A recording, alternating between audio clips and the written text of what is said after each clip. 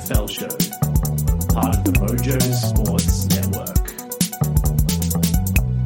Hello everyone and welcome to another edition of the AFL show here on the Mojo Sports Network. My name is Yuri Vilsic. Great to have your company. And as always, we don't have Julian Baltazar on the show this week. He'll be with us next week as we preview round 23. But this week, it's round 22. 3 rounds left of the 2023 home and away season. And joining me to preview it is Nathan Jennings. Nathan, hello to you.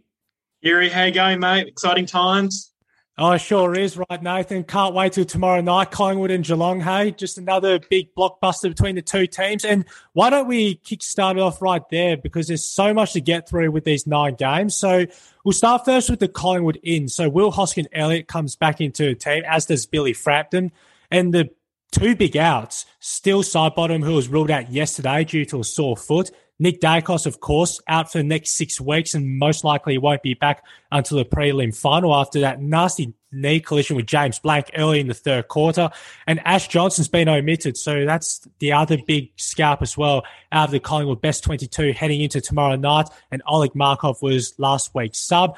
As for Geelong, Shannon Neal comes into the team as well. Tom Hawkins still out with a hamstring. Jack Henry's the big one. He's out with a foot injury. And Brandon Parfit, who hasn't unfortunately consolidate himself in Geelong's best 22, is the sub and most likely will be tomorrow night. How do we see how the game will be dissected down, Nathan? Because I think we saw in round 1, Collingwood's leg speed really caught out Geelong in the second half and really utilised it to their advantage. But I think we've seen the last probably 3 weeks and Port Adelaide really set about cracking the Collingwood juggernaut code in terms of denying the corridor and forcing a kick down long down the line. And it seemed to really pay dividends with Carlton and Collingwood implementing the same tactics. Yeah, look, it's an interesting one for me. Obviously, Collingwood, you know, the team they are, you're always expecting them to bounce back. And I think it's sort of been publicly made known that Craig McRae is looking for answers and, you know, assessing the way that they're playing. You know, no great team wants to lose 2 in a row, let alone 3 or 4. So, you know, I think for me, despite Dacos being out, I don't think that changes too much for Collingwood. I think Collingwood's got a lot of plug-and-play players that are ready to come in and sort of, you know, do the job. Like Jordan DeGoey, I can just see coming in and doing that job. Jack Crisp, you know, another one. Taylor Adams, we might see injected into the midfield as well. So I think, you know, from a capability perspective, I think Collingwood have the players available to them to be able to fill any void that Nick may or may not leave. I also kind of like the Billy Frampton inclusion for Collingwood as well. I think he's probably just lacking that little bit of class from a taller forward. Obviously, he was down back at the start of the year when Jeremy Howe was out injured, but he's then sort of been swung forward to a more traditional role that he's more familiar with. I do like the inclusion. It's a bit more stability and it gives you that sort of rush hit out forward as well that he provides. I think for me, Collingwood bounced back. It's a massive game, hopefully close to a sellout at the G. And, you know, I think I've still probably got my reservations around Geelong. You know, losing Jack Henry is never going to help, and no Tom Hawkins, no Mark Blixar's back either. You sort of mentioned about the speed of Collingwood and exposing Geelong at the start of the season. I don't see any reason why that's any different. You know, nothing's changed in Geelong's team since round 1 drastically, except for they've had 21 games and they're probably tired, you know, as are all the teams. So I think it was a little bit evident last week against Port Adelaide that they, you know, at times struggle when teams put pace on the ball. Look, Yuri, I don't know what you think, but I think this is probably the game that derails Geelong's season and eventually season not playing finals, I think. It's a very good point, Nathan, because Geelong haven't been in this situation since 2015, right, where they've had their backs up against the wall. They're fighting for a top 8 spot. Well, at the moment, they currently sit 9th on the ladder. But this is basically the same situation they're in to what it was 8 seasons ago when it basically came down to the second last round and they're playing Collingwood on that Friday night. And the Pies pretty much quashed any hopes of Geelong playing finals for what will have been the 17th straight year. Well, of course, they've made finals in 16 of the last 17 seasons, but back then it will have been, I think, for a 9th consecutive season, and all hope was lost on that Friday night. So I think no doubt Magpies fans will well and truly know about it and can't see any incentive as to why they should look back on that and try and really drill potentially the final nail in the coffin in that regard. So I think you pointed on to Nathan about Craig McRae, just sort of trying to just break it back down. And he talked about there was that particular play, I think of Harry Morrison during the second half, and he laid an excellent tackle, and I think 4 or 5 Hawks players came up to congratulate him. And McRae basically said that was what his side was doing in the first 18 rounds of the season, celebrating those small achievements, whether it be a bone-crunching tackle, whether it be a smother on the boundary line, all those small elements which go such a long way but get unrecognised in the game. So I think that's where they start tomorrow night in that regard, in the first quarter. I think it's going to really set the precedent for what happens. And yet again, too, I thought left field as well, Nathan, and it may sound a bit crazy. What Melbourne have done with Cosy Pickett this year by throwing him into centre bounces just on the odd occasion, just to mix up a little bit.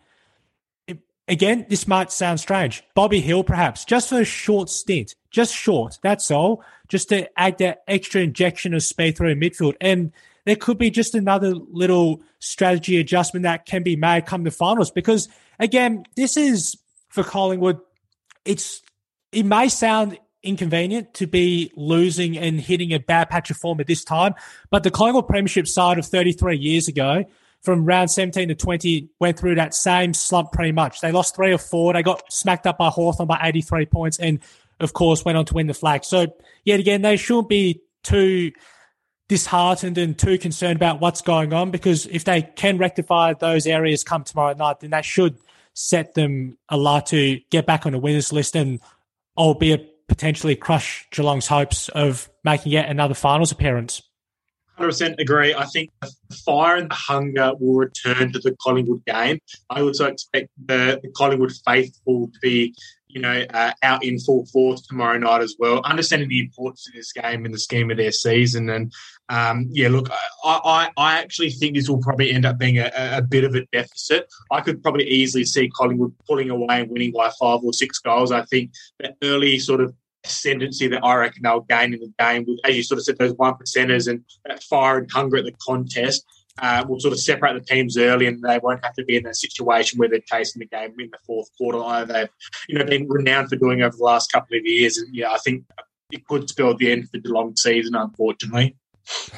Yeah, definitely for sure too, Nathan, in that regard as well. Just calling for those 5-10 minute patches can absolutely flick a switch and just get going at all costs, and leaves opposition side, shall I say, in the rearview mirror. We'll turn our attention now to the first game on the Saturday, starting with North Melbourne, Essendon under the roof at Docklands. It's the second meeting between the two teams after Essendon scraped home by 6 points, all thanks to the sub Massimo D'Ambrosio, unfortunately, who has been ruled out for the remainder of this season due to injury. So we'll start first with the North Melbourne lineup changes. So Ben Cunningham, of course, announcing his retirement at season's end. George Wardlaw comes back into the team. Out for the Kangaroos, Will Phillips has been omitted, as has Robin Hanson Jr., the Subiaco product who was picked in this year's mid-season draft, and Charlie Lazaro too has been omitted. For Essendon, Will Snelling comes into the lineup. Jai Caldwell is out for a hip injury, and Alwyn Davey Jr., the sub last week, and most likely will be the sub come the opening bounce. There isn't too much to sort of crunch through here at the moment, Nathan. Of course, for Essendon, they have to win. That's pretty much a formality in a way too, and it didn't help matters too much that they couldn't gain enough percentage, because it only sits at, I think, roughly around 98.3, if I'm not mistaken, on the ladder. And North Melbourne, of course, after, what's it been the last couple of weeks as well, basically came back and lost to West Coast, and they've just shown glimpses here and there throughout the season as well, even though they haven't won since all the way back in round 2 against Fremantle. Just how do we assess it in terms for both sides as well, Nathan, for North and then for Essendon too, going into the game? I think for Essendon, they've got to be the desperate team here. We're talking about a potential final spot on the line for them, and the last couple of weeks, specifically last week against West Coast, I don't think they sort of play that desperate, want to play final sort of football that you'd expect at this end of the season, compared to some of the other teams in the same boat that we've sort of seen. So I think if Essendon any chance, not just to win this game, but to keep their finals chances alive, they've got to play that desperate, hungry football, the hard running off a half back, ferocious tackling through the midfield, those sort of defensive-minded things that the Brad Scott team has sort of been known for a little bit this year. From a North Melbourne perspective, I think it's all about sending a champion out well. Ben Cunnington has been an absolute staple for that North Melbourne midfield for the last, 250 games almost throughout his career, and, been an absolute bull in that midfield. And I think he sort of, symbolises the shin boner spirit. We mentioned that a lot, but I think a player like his Elk is very symptomatic of that. And, we sort of saw last season when he returned from his, battle with cancer, how emotional it was, and I can only imagine it's going to be the same there. So, look, I don't think North Melbourne win, but I think they put up a really big fight in what will be a highly emotional game for Ben Cunnington and North Melbourne. I just hope that, regardless of the result, there's a good fight put up by North. I think ultimately Essendon are going to be the more desperate team with finals on the line, and I think they get the job done. But look, I'm happy to see North Melbourne win either way. So yeah, I guess we'll never know, right, Nathan, too, because getting that round 12 encounter and that Sunday twilight game, should I say, early back in June, and it seemed as though the Bombers were about to kick away with the contest in the first quarter, and the North went barnstorming back into the contest and basically came down to the final 2 minutes of the game. And, of course, mentioned only a couple of minutes ago with Massimo D'Ambrosio coming on as a sub in replacement of Dylan Shield, kicking that match-winning goal. So, again, we'll find more about it on Saturday, and I think it's going to be, closer than what most people think with the contest. We'll turn our attention now to the afternoon game at the SCG, Sydney and Gold Coast, and what a ride of form it's been for the Sydney Swans, right? Since round 14, lost to Brisbane by 16 points. They've won 5 of their last 7, including that draw against Sydney at the SCG. Well, you think back in hindsight now, they really shot themselves in the foot, kicked 6 goals, 18-54 that night, and arguably should have secured the 4 points. And, of course, they came away with the draw. We'll start first with the Swans lineup. Matt Roberts comes into the team. Braden Campbell's the big one. He couldn't get his one-match ban overturned. Ryan Clark has been omitted, and Dylan Stevens was last week's sub. As for Gold Coast, Sam Day returns, and as does Tuke Miller after, that suspension, of course, on Dane Zorko a couple of weeks ago in the Q Clash. Will Powell is out once more, another nasty ankle injury. Ben King is out with a knee, and James Cheetahs, the sub last week, is also out of the side. So, again, this is a very peculiar sort of match, Nathan, because Gold Coast have had the wood over Sydney, winning 3 of the last 4 contests. They also had recorded one of their best wins at the SCG 5 years ago, which they overcame a 29-point quarter-time deficit to win that afternoon. Don't you get some sort of strange feeling away if they can at least be right up to the contest for 120 minutes? They'll give themselves every hope. But then at the same time, we almost think there's just that slight lapses of concentration, which we hark on each week, which ultimately cost them the game. Look, I'm probably not going to overthink this one. Obviously, the stats sort of show that Gold Coast have, for whatever reason, played Sydney at the SCG very, very well over the last handful of years. But Sydney are in a very good spot with their form at the moment. And I think that was sort of, exclamated last week when they played GWS. Their young kids are firing, Gordon and Warner specifically through the midfield, having that sort of senior body of Callum Mills back in there as well. But I think the big thing that everyone was sort of a little bit concerned about, we were sort of, reassured a little bit last week, was the combination of Hayden McLean and Joel Marty up forward. They've sort of, come to the party as such, the Marty party, I guess.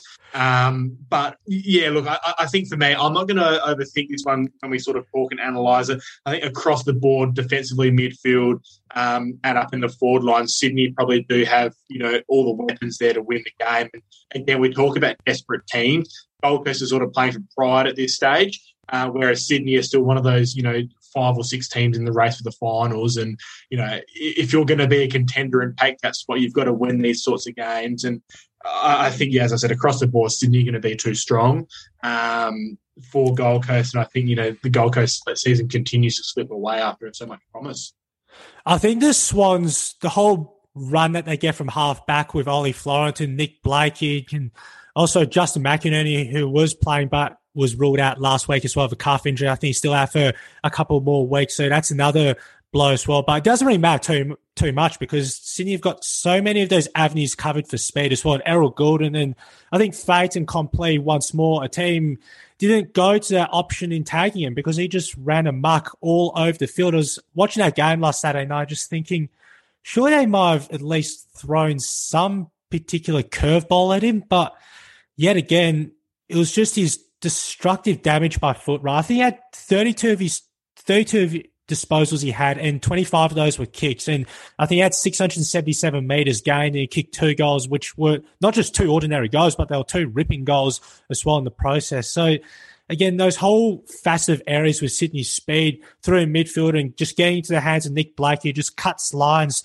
across half back, is ultimately hard to stop. And especially when you talk about the small dimensions of the SCG, when you get from one end to the other within 2 kicks, it's very hard to stop as the opposition's defence. So I think that's going to be a big test as well for Sam Collins and Charlie Ballard and Mac Andrew too. Those trio of defenders for the Suns to really sort of find a way to stem the Sydney surge too, because once they generate those tons of inside 50s, if they get over 50 a game, then it's ultimately a pretty difficult process to stop as well for the Suns, especially when Sydney, as they are already up and running, and wouldn't be surprising if they do make finals. That's my belief on it all. So it should be a good game, and hopefully the Suns really give a good account and really shake the tree up. That's what they did probably, or only for 1.5 quarters. It's not acceptable enough, but they somehow managed to fight their way back into the contest after what was a pretty not insipid first half, but it was a pretty lethargic first half against Adelaide last Saturday. We'll turn our attention now to Brisbane and Adelaide at the Gabba, the twilight game, and we'll start first with the Brisbane Ins. Just the one change as well. Oscar McInerney comes back into the side after missing the Dockers clash through injury. Jasper Fletcher's been omitted. Surprise one there. Darcy Fort, who came into the side for McInerney, has been omitted too. And Devon Robertson, the East Fremantle product, was last week's sub. As for Adelaide, Luke Pedler comes back into the team. And unfortunately, Chase Jones has been ruled out for the rest of the season with a foot injury. He's arguably had a career-best season too, as Chase Jones, playing along the wing and short stints at half-back. And Josh Rochelle, that's the big one too. And a major surprise has been omitted. And Rory Sloan, should I say, was the sub last week. Of course, Nathan being an Adelaide supporter as well. And the Crows' record at the Gabba is fairly solid against Brisbane, right? Even though the sides haven't played there as much as they would have liked in recent seasons. But I think we only have to go back to round 11 this season, Nathan, where truly believe that Adelaide recorded one of its best wins this season against Brisbane, winning by 17 points that Sunday twilight game. Yeah, 100%. But I think that game also goes back to 2 very prominent facts within this game that Brisbane, have proven again this year they can't win away from the Gabba, and the Crows are dominant at home and can't win away from Adelaide Oval. So I think that's what makes this game so intriguing is that, again, we're talking about Brisbane, who's in the contention to lock up a top 2 spot in a home final, which we know is so important. And the Crows, again, another one of those teams in that group vying for those last couple of spots in the 8. I personally don't hate the Rochelle being dropped. So just to confirm that as well, so Rochelle's been dropped, but the clubs can confirm that he will be the sub on Saturday, which means that Rory Sloan comes into the 22. I don't hate it. He came back from his 2-match suspension last week and was pretty much MIA. So injecting a young kid who's eager and wants to be out there as a sub, halfway through the 3rd or start of the 4th when the game's potentially on the line, it's a move that I don't hate and I can see paying off if he bobbed up as the X factor in the 4th quarter and kicks a couple of goals. I think probably the concern for me from a Crows perspective is as much as we can probably match Brisbane from a forward line and a midfield perspective, it's the back line that does worry me. Jordan Butt, Nick Murray, Tom Duday all out for the rest of the season. And then you add Chase Jones, who sort of played a little bit of back line as well against, a really big and experienced forward line from Brisbane. Danaher and Hitwood as your bigs. Cam Rayner, Jack Gunston, Lincoln McCarthy, Charlie Cameron. It's a really lethal, dangerous forward line when they get going, and we've seen what Brisbane are capable of when they do play at the Gabba. And I think that's potentially where the game's going to be won and lost is the inexperience of the Adelaide backline. James Borlase, Josh Worrell, Mark Keane, Max Michaelaney. They've had great seasons, but I think when it comes to the crunch in these big, important games against seasoned forward lines like Brisbane do have, I think that's where the Crows may come unstuck. It pains me to say, but I think that will be the difference in this game. I think Brisbane are probably just too dominant at home and will get the job done. And I think this win for Brisbane will go a long way to them potentially tying up that top 2 spot and getting that all-elusive home final. I think you spot on the money once more, Nathan, too. That is going to be Adelaide's challenge too, as well as their defence has performed all season as well. Just those injuries, unfortunately, in the last month have really sort of hit a wall and sort of they've found that extra depth as well. And you mentioned too, James Borlase made his debut last week against Gold Coast and played a very solid debut after I have to admit as well, I was watching the entire game against Gold Coast, and his one-on-one contest work was brilliant too. He just did all the small intangibles, which really set Adelaide away from their defensive 50. So, yet again, I think the big part to it as well, just going back to their round 11 clash, was the pressure, right? And the pressure was just incredible that afternoon. And watching that game too, that was the standout. And when he laid, I think it was 24 more tackles than Brisbane. I think that will go a long way too. But once more, I think just trying to put everything together at the same time as well, considering at the Gabba, where it's pretty much where Brisbane have just thrived in the last 5 seasons, and it's turned into a fortress for hell for visiting sides, pretty much reminiscent of the great Brisbane Lions sides from basically midway through basically 2001 to 2004, put it that way. So again, I think right from the opening bounce for Adelaide too, the whole litmus test is try to at least win their fair share of clearances as well. That's going to be key if they can do that, because at times I think Brisbane have been found out in their backline when I think not just Brisbane alone with their backline, but opposition sides too figure out with Collingwood, of course, with Darcy Moore. If you can make Harris Andrews accountable, then that gives Adelaide every chance of winning. So why can't they approach it that way and look to devise a plan which at all costs doesn't allow him to just seamlessly walk around all by himself, roaming for intercept marks. So that's going to be key going into the contest. And if they can do that, then there'll at least be one box tick out of many for the Crows securing those all-important 4 points. So we'll see about that as well at the Gabba come the Saturday twilight clash. We'll turn our attention now to the 2 Saturday night games, and we'll start first with arguably, we can say, the blockbuster game of the round, Carlton and Melbourne. If you have said that at the end of round 12, probably will scratched your head and thought, what's he talking about? But this is it. 7:30 bounce down at the MCG. And we'll find out how big the crowd is, right? Because Carlton and Melbourne, normally the crowds aren't, say, 70, 75, 80,000, unless we go all the way back to the 2000 qualifying final. For Carlton, there are no changes to last week's team, which overcame a 22-point deficit against St Kilda at halftime to win by 19 points. Ed Curnow was last week's sub. As for Melbourne, Clayton Oliver makes his return from a hamstring injury, his first game back since round 10 against Port Adelaide, and Brodie Grundy as well is back in the side. James Harms once more has been omitted. Michael Hibberd was the sub last week, and unfortunately, just as though Melbourne was looking to just find its forward line mix going forward for these final 3 games of the home and away season and the finals, Harrison Petty is out for the rest of the season with a foot injury. We can say for sure, Nathan, too, that it's a far contrasting outlook to this game than what it was back in round 12. And unbelievable, we can point to many different areas as to why the Blues have gone clicking during the 7-game winning streak. And as for Melbourne, they're humming along too. Look, I am, indifferent at times around Melbourne teams just because I do believe there is a bit of bias, whatever else we've talked about it before. But I am extremely excited for Saturday night for this game. Purely the fact that it's arguably the 2 hottest teams in the competition right now. As you sort of said, Melbourne have started to figure a couple of things out. Carlton have definitely figured things out and are on the right track to, well-deservingly returning to finals football. I think the difference, though, is their ferocity and hunger around the contest. We've spoken previously about how, light on Carlton are, with a couple of their midfield soldiers, but Paddy Cripps is slowly now returning to the ball-like Brownlow medal form that we saw of last year.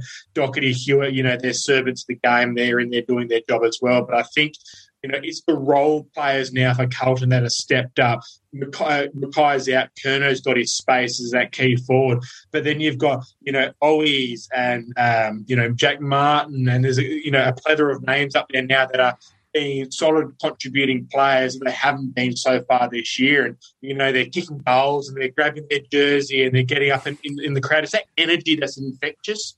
I think the other thing to this as well is Jacob Wiedering. There's a lot of questions around his form. Was he injured or whatever? We sort of found out what was going on there with some off-field stuff. I think now that's all sorted, we're now sort of seeing the all-Australian Jacob Wiedering return, and that's a massive key. We talked about the value of key defenders in the league, and he is one of those guys that we talk about every single week. And I think that stability now that Carlton have in their backline and their run-off half-back, it all flows now. And it's sort of what we've hoped out of Carlton.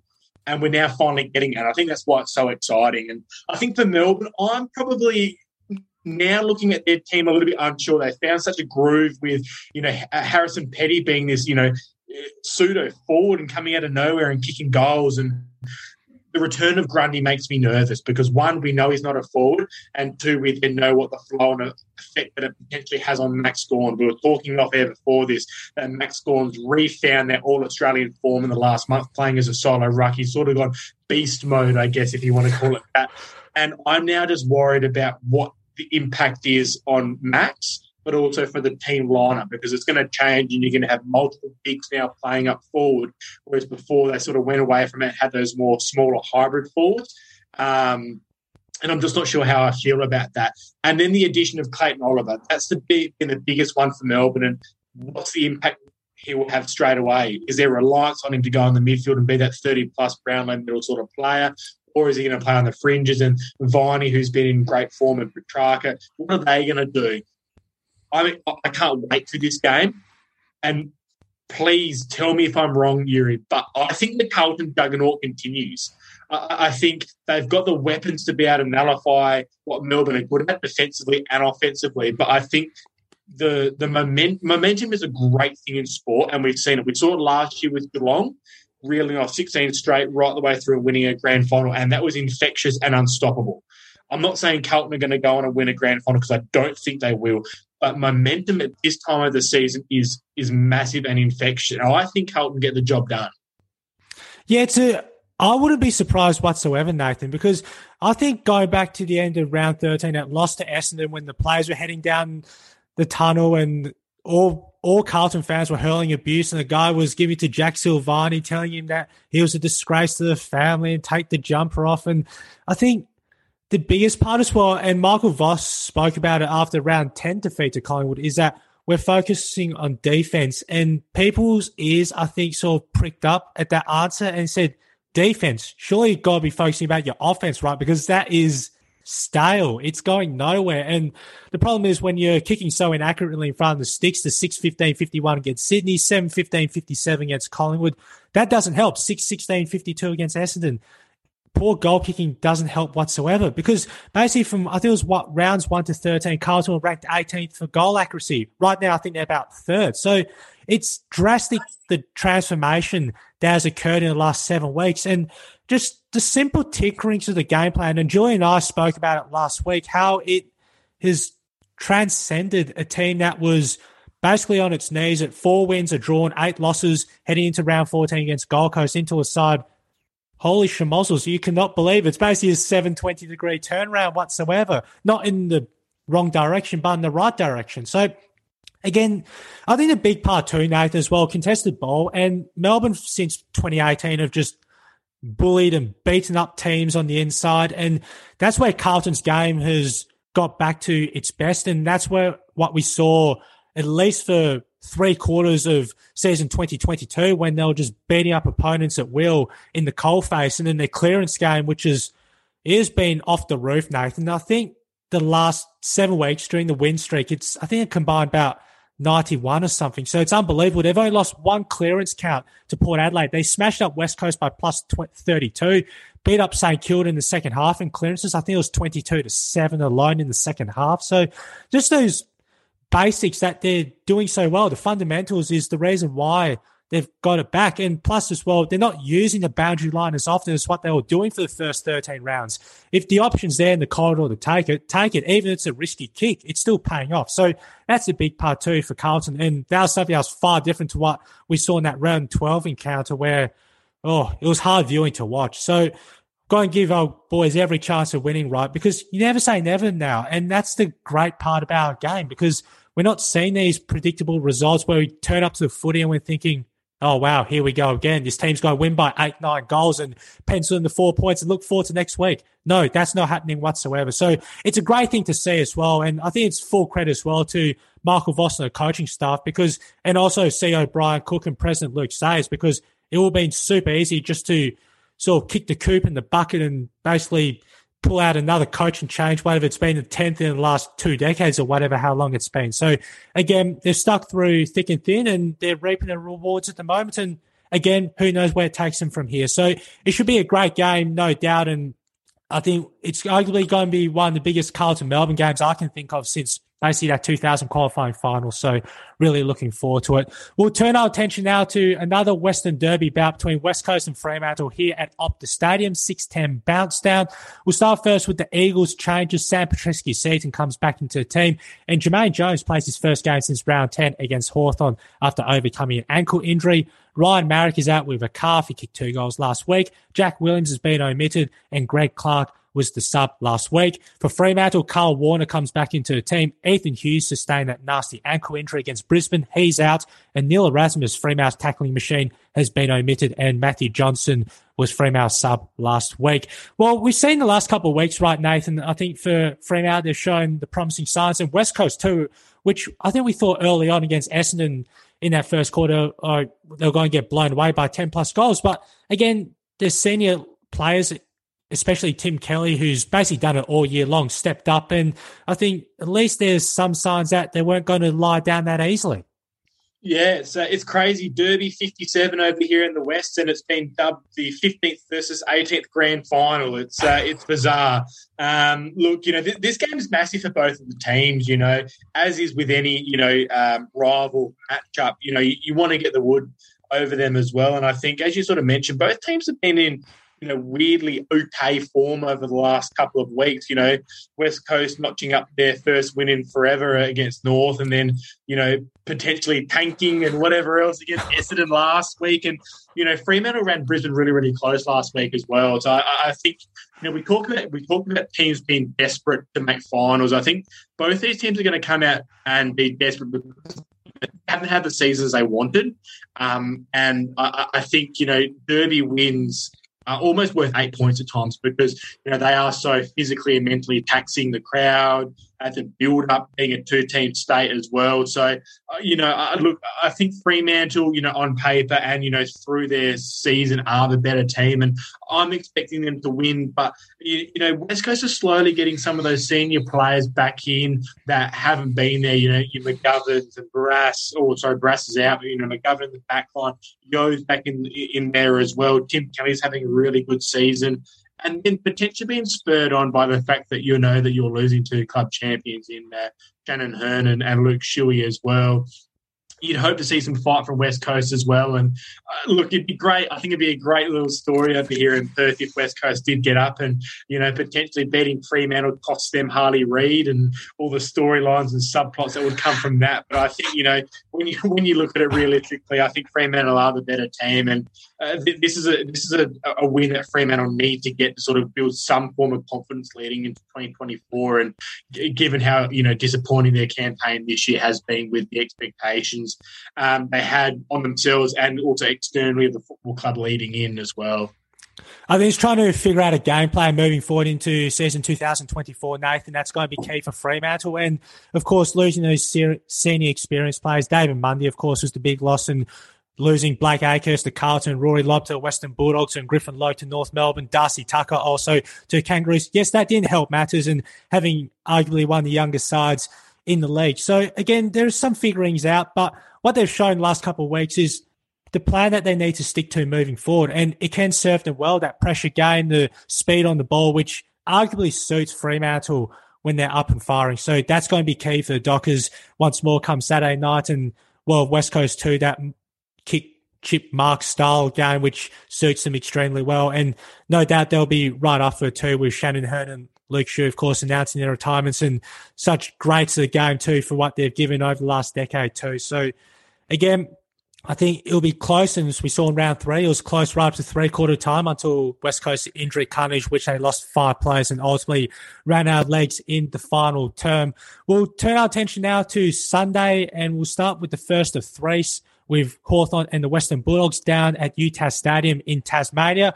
For Hawthorn, Jai Sarong comes into the team, as does Ned Long. Bailey McDonald and Carl Amon returns from injury. Cam McKenzie was last week's sub. As for the Bulldogs, Alex Keith returns from his concussion. Oscar Baker, the former Demon. Buku Kamas, who's I think only his second game this season. Luke Cleary and Jordan Sweet, who hasn't played a game at all this season, the Western Bulldogs ruckman. Anthony Scott is out with concussion, and Jason Johannesson, who only returned a couple of weeks ago after, I think it was an 8-week injury layoff due to a hamstring injury. He's out with a calf, and Arthur Jones was last week's sub. Well, we saw the Bulldogs return, back to their vintage best in their first quarter, right, last Friday night against Richmond, Nathan, with a 9-goal opening term, and the short mark style of game really served them well and cut up the Tigers. And, of course, the usual suspects, Marcus Bontempelli, Tom Liberatore, Adam Treloar, Tim English, once again stepped up to the fore. Yeah, 100%. And I think the biggest thing is Tom Liberatore and Bontempelli in combination with Tim English. That is, a very handy, potentially, top trio rather in the league. And work that Libba's doing at ground level to putting his head over the football and winning the hard ball. And then, Bontempelli's a superstar, going forward and kicking 3 goals in that third quarter ultimately was the difference in a game that was already, a blowout at that stage. I think it was sort of the nail in the coffin. I think the interesting thing for me that I'm looking forward to is actually 2 things, brother. Is one, Hawthorn's a young team, and we've spoken a lot about them and their inconsistencies this year. Obviously, they pulled off upset of the year last week against Collingwood, and I think that's an understatement, 100%. Can a young team find that hunger again and go again? It would have taken a lot of mental and physical toll on them to execute what they did last week. Can they back it up? And I think that's the biggest thing here as well is, Bulldogs are pushing, for that 5-6 position and trying to make sure they stay in Melbourne for the first week of finals now, and find some consistency as well, which they've struggled with over the last month or so. The second one is, who does Finn McGuinness go to? I've got a couple of thoughts, but Yuri, I'm going to toss this one to you. Thinking about the job that he did on Dacos and a few others he's done throughout the season, does he go to anyone this week?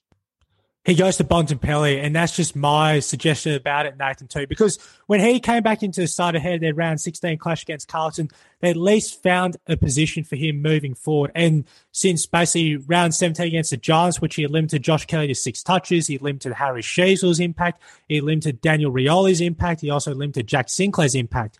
So I think first things first, you go to that spot right there, and that's Marcus Bontempelli, because that's pretty much where the whole chain reaction begins. It begins in the middle with him and Liberatore just bulking clearances at will and also in the contested possession, because I think that's the big thing when looking through Marcus Bontempelli. We think of his ease, grace and class on the outside, but his contested ball work and clearances is second to none. And I think God be super wary about that. And I think really for Hawthorn too, they've done a great job in using tactics which are going to serve them extremely well, and it served them extremely well last Saturday against Collingwood. And again, they'll have to be right on cue from the opening bounce, and I think just be able to have that alone to use on Bontempelli, I think it's a good way to start, because if you can at least shut him out like what the Giants did with Callum Ward only a couple of weeks ago after the first quarter, limiting Bontempelli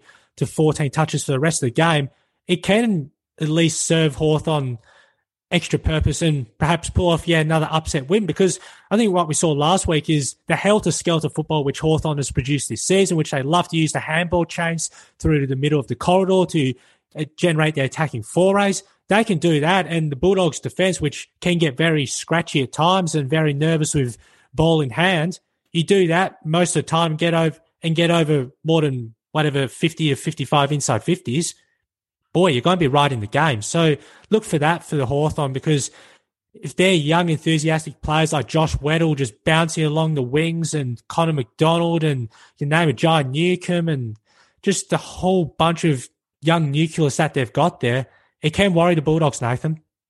Yeah, it's an interesting one. I always sort of pictured Marcus Bontempelli as being almost an untaggable player, and then Callum Ward sort of did a fantastic job on him a fortnight ago, and I think that specifically was the catalyst to, one, slowing down the Bulldogs, but two, then spurring on that comeback that ultimately resulted in GWS stealing that game over the Bulldogs at Ballarat. And, I think when you have a young team, you give, minimal and simple messages. And if the message you're giving to Finn McGuinness is run with Marcus Bontempelli, and you're a kid, you're like a deer in headlights, and that's your job, and you just follow him wherever he goes. And I think that's sort of the great thing about having a young team that Sam Mitchell does, is they're still so young and impressionable, and you give them simple, easy, limited tasks, that doesn't require a lot of thought process, and they're slowly getting it done. So I think it's been really, really good to see Hawthorn develop throughout the year. But again, look, I think the Bulldogs are, in a different phase of their journey to, towards September and a premiership potentially as well. And we spoke about, Jacob Wiedering sort of coming around and finding form. It's the same for Liam Jones and the Bulldogs. He was sorely missed when he went out with his arm injury 6-8 weeks ago, and then the impact that he had last week, returning with a spalling and impacting of contest. I think the impact and influence that he has again goes a long way to sort of what the Bulldogs look to achieve with that wave running. So I think the Bulldogs get the job done here.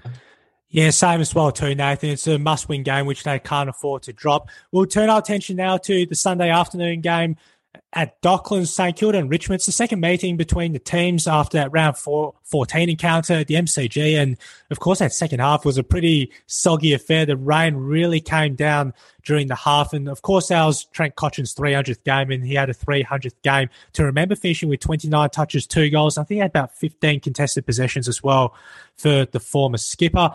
We'll start first with the St Kilda lineup changes. Seb Ross comes back into the team. I think it's been a month since he did his hamstring. Tim Membry, too's had an injury-riddled campaign. Jack Billings and Ben Patton. Anthony Caminiti's been omitted, and Liam Stocker was last week's sub. As for the Tigers, Dylan Grimes comes back into the team. He was a late out last week. Dustin Martin's back after being managed. Hugo Rouse-Smith, Thompson Dow, and Samson Ryan. Noel Cumberland is out injured, and Jacob Hopper, of course, suffered that concussion and is being placed under the league's mandatory 12-day concussion protocols. Well, I think we see as this, Nathan, St Kilda want to lock the game up as they've done all season, and Richmond just want to get speed on the ball. I think that's the sort of the way we have to look at how Sunday's encounter will fare. I've looked at this game all week, and I just can't put my finger on what this is going to be. St Kilda have been a letdown in the second half of the season, and Richmond's probably not the team we thought they were going to be when we were all doing our predictions at the start of the year. And, I think, Dustin Martin and Dylan Grimes back in, that helps. But St Kilda, for me, is the one that I can't put my finger on. They cost themselves that game after a really good start against Carlton last week, and they've thrown away other games they should have won throughout the back end or post-buys, really.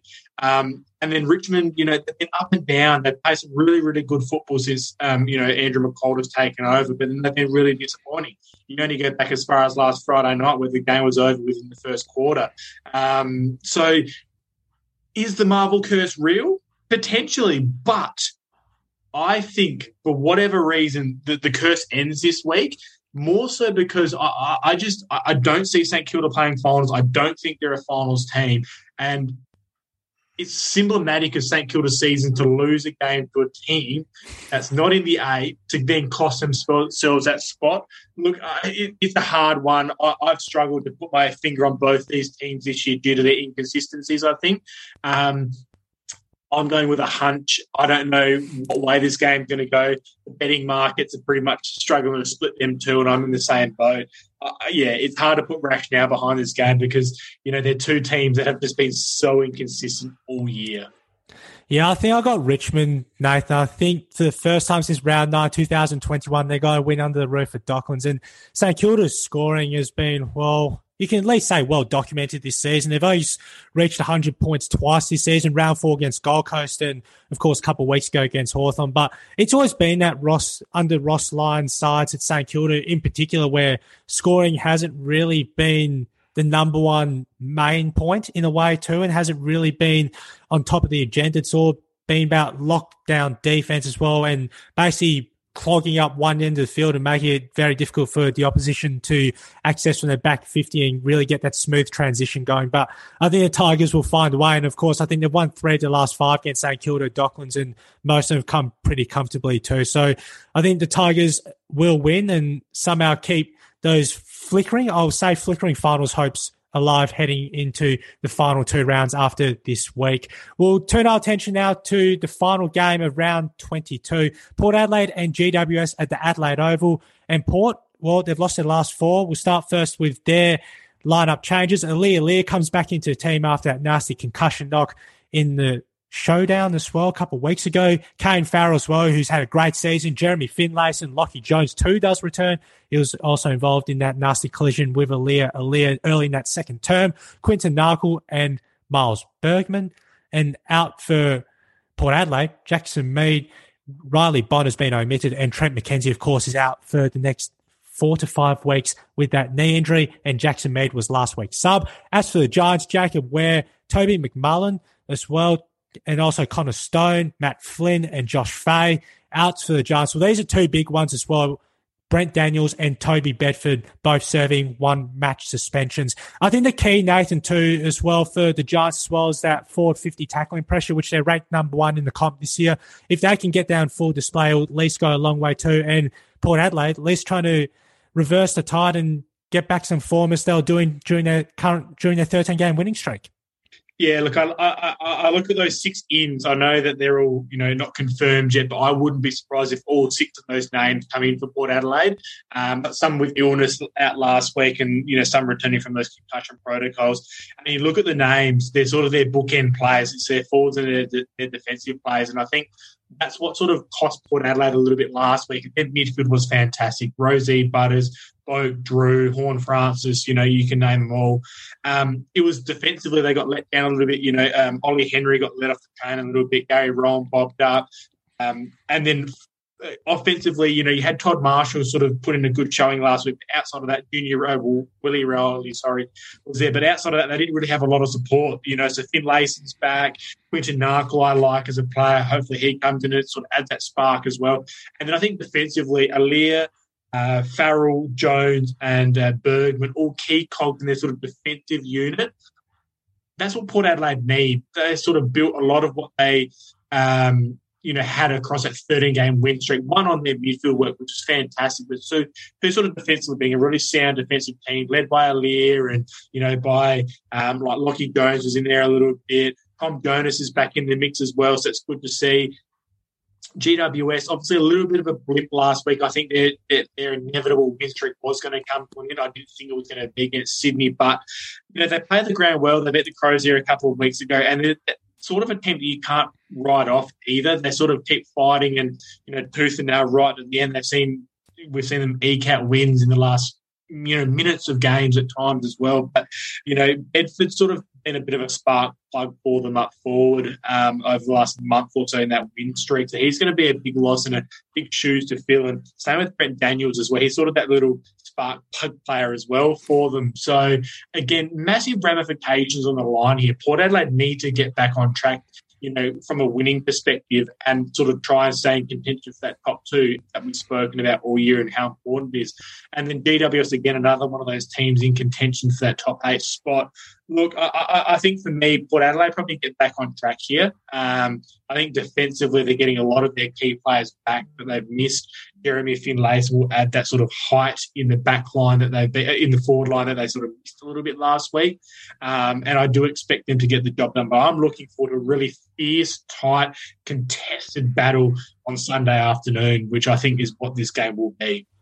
I think it'll be a lot more fierce than last season's contest as well, which was an absolutely schmozzling in Port Adelaide's favour. I think they won by 55 points that Saturday night, and the Giants only kicked, I think it was 3 goals, 11-29, and just couldn't get anything going whatsoever. But I don't think we're going to see that in the final game for round 22. And I don't think it'd be a surprise whatsoever if the Giants win. There's just that inkling feeling. I just don't know why. Even though Bedford and Daniels are out, they've got to try and just find a little bit of innovation in terms of their forward 50 pressure.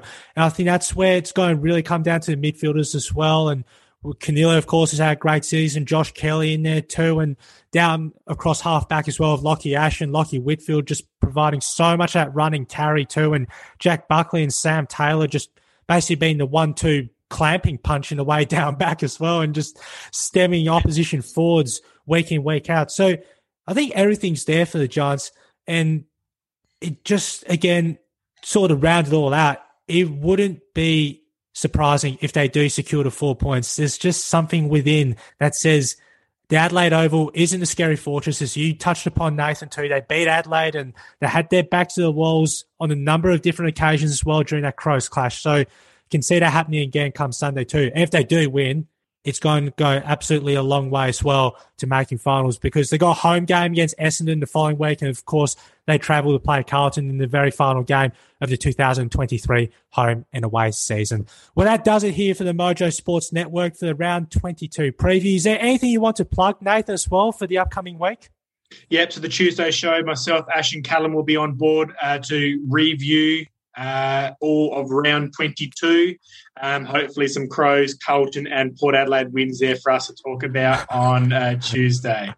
Plenty to discuss, Nathan, and awesome. Thank you, everyone, for joining the show as well and previewing and tuning in and dissecting what should be an absolutely captivating round 22. Nathan, thank you for joining us as always on the show, and we'll look forward to chatting again next week when Julian does join us as well for the trio segment as well for the round 23 AFL preview here on the Mojo Sports Network.